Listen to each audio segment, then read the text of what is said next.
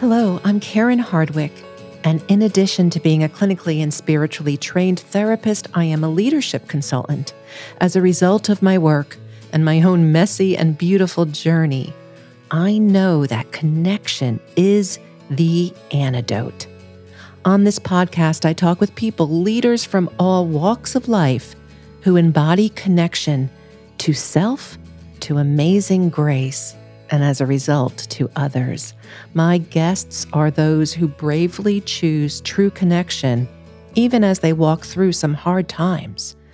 They hold their stories and the stories of others lightly and lovingly with authenticity and grace, empathy and gratitude. They are the ones awakening, broken wide open into wholeness. We are all recovering from something, and the sharing of our stories is all about connection, not perfection. I have a chair here just for you. We are saving you a seat.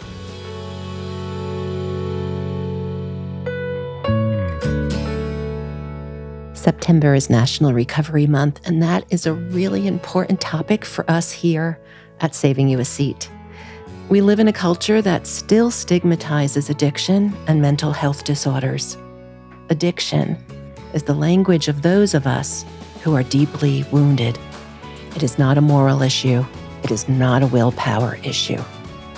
And with half of American families dealing with addiction, 35 million suffering worldwide from substance use disorders, and millions of others hiding in the shadows with behavioral addictions like gambling and pornography, staying in the shadows is way too costly. So, I'm in long-term 12-step recovery. So are my guests who you are going to love. And they now live happy, joyous, and free lives. They shine their light for others. So join us. We're saving you a seat, and we keep the light on.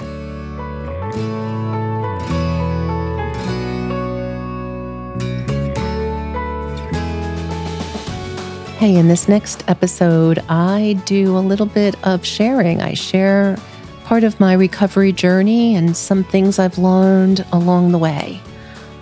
So I think it's really important to share because when we share our stories, we kind of give it away so we can keep it.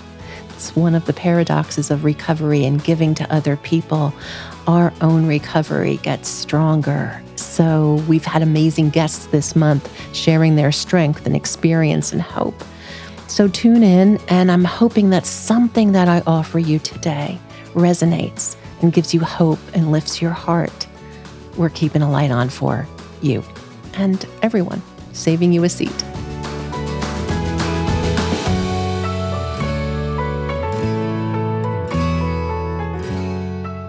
So here we are, talking about recovery all month long. And as I think about recovery, I think about my other favorite R words, like redemption, restoration, renewal, and rest. All of those R words are related to recovery, which is freedom from those things that enslave us. Recovery is freedom from those things that keep us disconnected from ourselves and others. And so in my book, recovery for me is an emotional and a spiritual awakening. Half of Americans have family members who are suffering from addiction. By 2030, the number of active drug users is expected to rise by 11%, and the ability to buy drugs on the dark net and the clear web is increasing by the day. We are in a world of hurt. Yet I'm not here to talk about stats, as heartbreaking as they are. I'm here to once again say I'm in recovery, and I say this here and when I speak in public for a few reasons. One, to do my part in breaking the stigma. Two, to step out of the shadows because honestly, we're only as sick as our secrets. Three, to align my public image, such as it is, with the real me. And four, to live with honesty and humility. I was raised in a family where the intergenerational patterns were significantly and heartbreakingly impacted by alcoholism and abuse. And so even the family members who were and are not actively addicted were and are affected, because addiction is a disease of relationships, and it is most certainly a family disease. Everyone is scarred, influenced, hurt by it in different ways, and yet still. So it could be that family members feel they have to be perfect, or it could be that family members feel they have to find ways to keep everyone else okay. And it could be that family members don't know what they feel because they're in high alert all the time. There's so many ways this disease, this family disease of addiction, shows up and really embeds itself in all family members.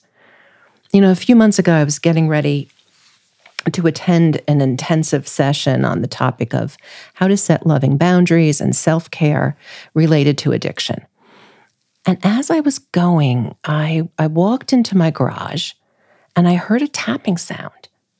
And I discovered that a bird had gotten stuck in the blinds of my garage window. And he was frantically tapping his head against the window to get out.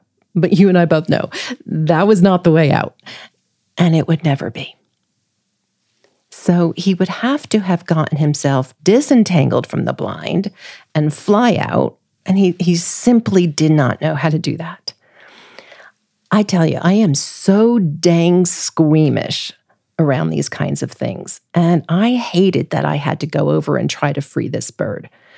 So I gently lifted the blind off of him, and he was free and ready to fly out, except he was stuck in his pattern. He kept banging his head against the glass, even though the blind was off of him. And it took a friend of mine and I about 5 minutes to gently guide him off the window so he could fly. And fly he did. But because of my own recovery journey and my sense of spirituality, I believe that hardly anything is random. Why now, on my way, rushing out the door to attend what I knew would be this very emotionally intense meeting, why now was I having this experience? And then it became crystal clear to me. Right there in my garage, the scene with the bird was playing out the disease of addiction. Stuck, frantic, desperate, and doing the same damaging thing over and over again, even though people are showing you the way out. And so it is. This disease wrecks us and those we love and those who love us.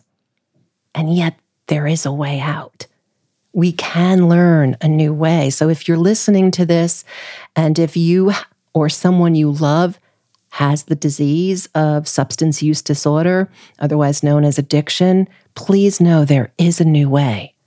There is a fiercely loving way that's about giving up control, a self-compassionate way that lets us cry uncle, a surrendering, courageous way that lets us look at what is underneath the waterline, which is pain and trauma and self-loathing and the lies that enslave us. So please know there is a way. There are people you can call. There are 12-step meetings you can go to. There are treatment centers. There are community available resources. I often find myself saying in the meeting rooms that I'm a recovering higher power. I am learning one day at a time that being Karen is a full-time job, that God is God, and the difference between me and God is that God does not think he's Karen. The disease of addiction is complicated, and yet recovery, as hard as it is simple. Simple in the fact that people have walked before us and they will show us how. And one of the things that the disease of addiction has taught me to do is to let go of all control mechanisms: judgment, blame, shame, lecturing, advice giving. And the disease of addiction has taught me that we are all prodigals, not just those of us recovering, but all of us humans. The prodigal son is my guy. I get him.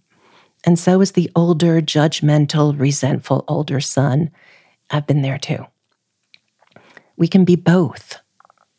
And I want you all to know that we humans all want to come home. We want to come home. We want to be welcomed. We want to find our way back to our true selves, to uncover and live from our innate goodness, from that light inside of all of us. We want to be forgiven and be seen. We want to be appreciated, valued, included, well-loved, and connected. And all of this takes grace. And grace shows up every day in so many ways, and it also is a long game. They say that recovery is about accepting the gift of desperation, and I really can vouch for that. And what we find at the intersection of desperation and gratitude is hope and freedom. There is a way through. That blind can be lifted off of us. We don't have to keep banging our head against the glass, the window, whatever it is we're banging our head against. We don't. We can fly out. There are people who will show us the way. My own personal story is filled with shattering moments, and I spent a significant time in the pit of darkness. And it's also filled with this rising up that's healing and redemptive. It's not been easy. There were moments of tremendous disconnection from myself, seasons I abandoned myself, times I unconsciously chased the things that would take me out of myself and numb me, and times that no one would have known from the outside looking in. God recruits from the pit, and my story helps me to shine the light for others. It's never too late. My program of recovery is 12-step based and deeply grounded in prayer and mindfulness and meditation and connection to those who walk beside me and those who have walked before me. However, I know that other people find other ways.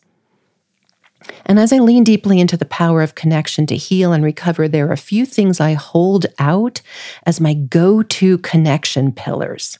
These are the things that God uses to restore me, and I'm going to share these with you to get you to think about things that you can create in your life to enhance connection so that God can restore you and those you love to your rightful place, which is your innate goodness and sanity.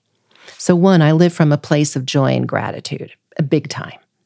2, I share my real and raw story to help others own theirs. I absolutely, 3, have more questions than answers. And 4, I do feel God's presence everywhere. That doesn't make every moment easy, and yet I feel God's presence. I also know that life is messy. So I ground myself in that knowledge because life and people are living contradictions, and that includes me. I believe that leadership is a sacred calling and that we lead in all parts of life, at home and at work. I walk a spiritual path. I move my feet forward. I do hard things. I show up authentically, and I anchor myself in a loving God who rides shotgun with me. I celebrate the power of we. There is a healing balm in saying and hearing these words, me too. I understand that acceptance is a superpower. It awakens us, it sets us free, and it allows others to walk their own path.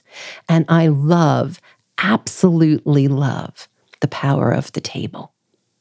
It creates liturgy, which means we tell stories. It gives us a chance to have communion, which means food is always served in some way or another. And there's redemption, which comes from understanding. So those are some of the pillars that I ground myself in. And I give myself to this whole journey of self-discovery and urge you to do so too, because it really enhances emotional and spiritual wholeness. And it restores us to how we were designed to be. Good and loving and letting the light shine. So as the Buddhists say, no mud, no lotus. Those of us who got stuck in the mud and who still get stuck in the mud know that it is exactly the mud that gives us the beauty we live now and the beauty we hope others come to know. So please join us, whatever you're recovering from. We do keep a light on for you.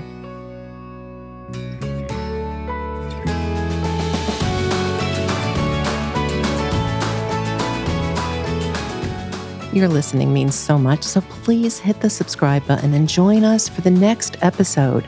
To tune into the power of connection and transform your life at home and at work, please also get my book, The Connected Leader. It is available on Amazon and all online book retailers. And visit our page, connectedleaderbook.com. Stay connected.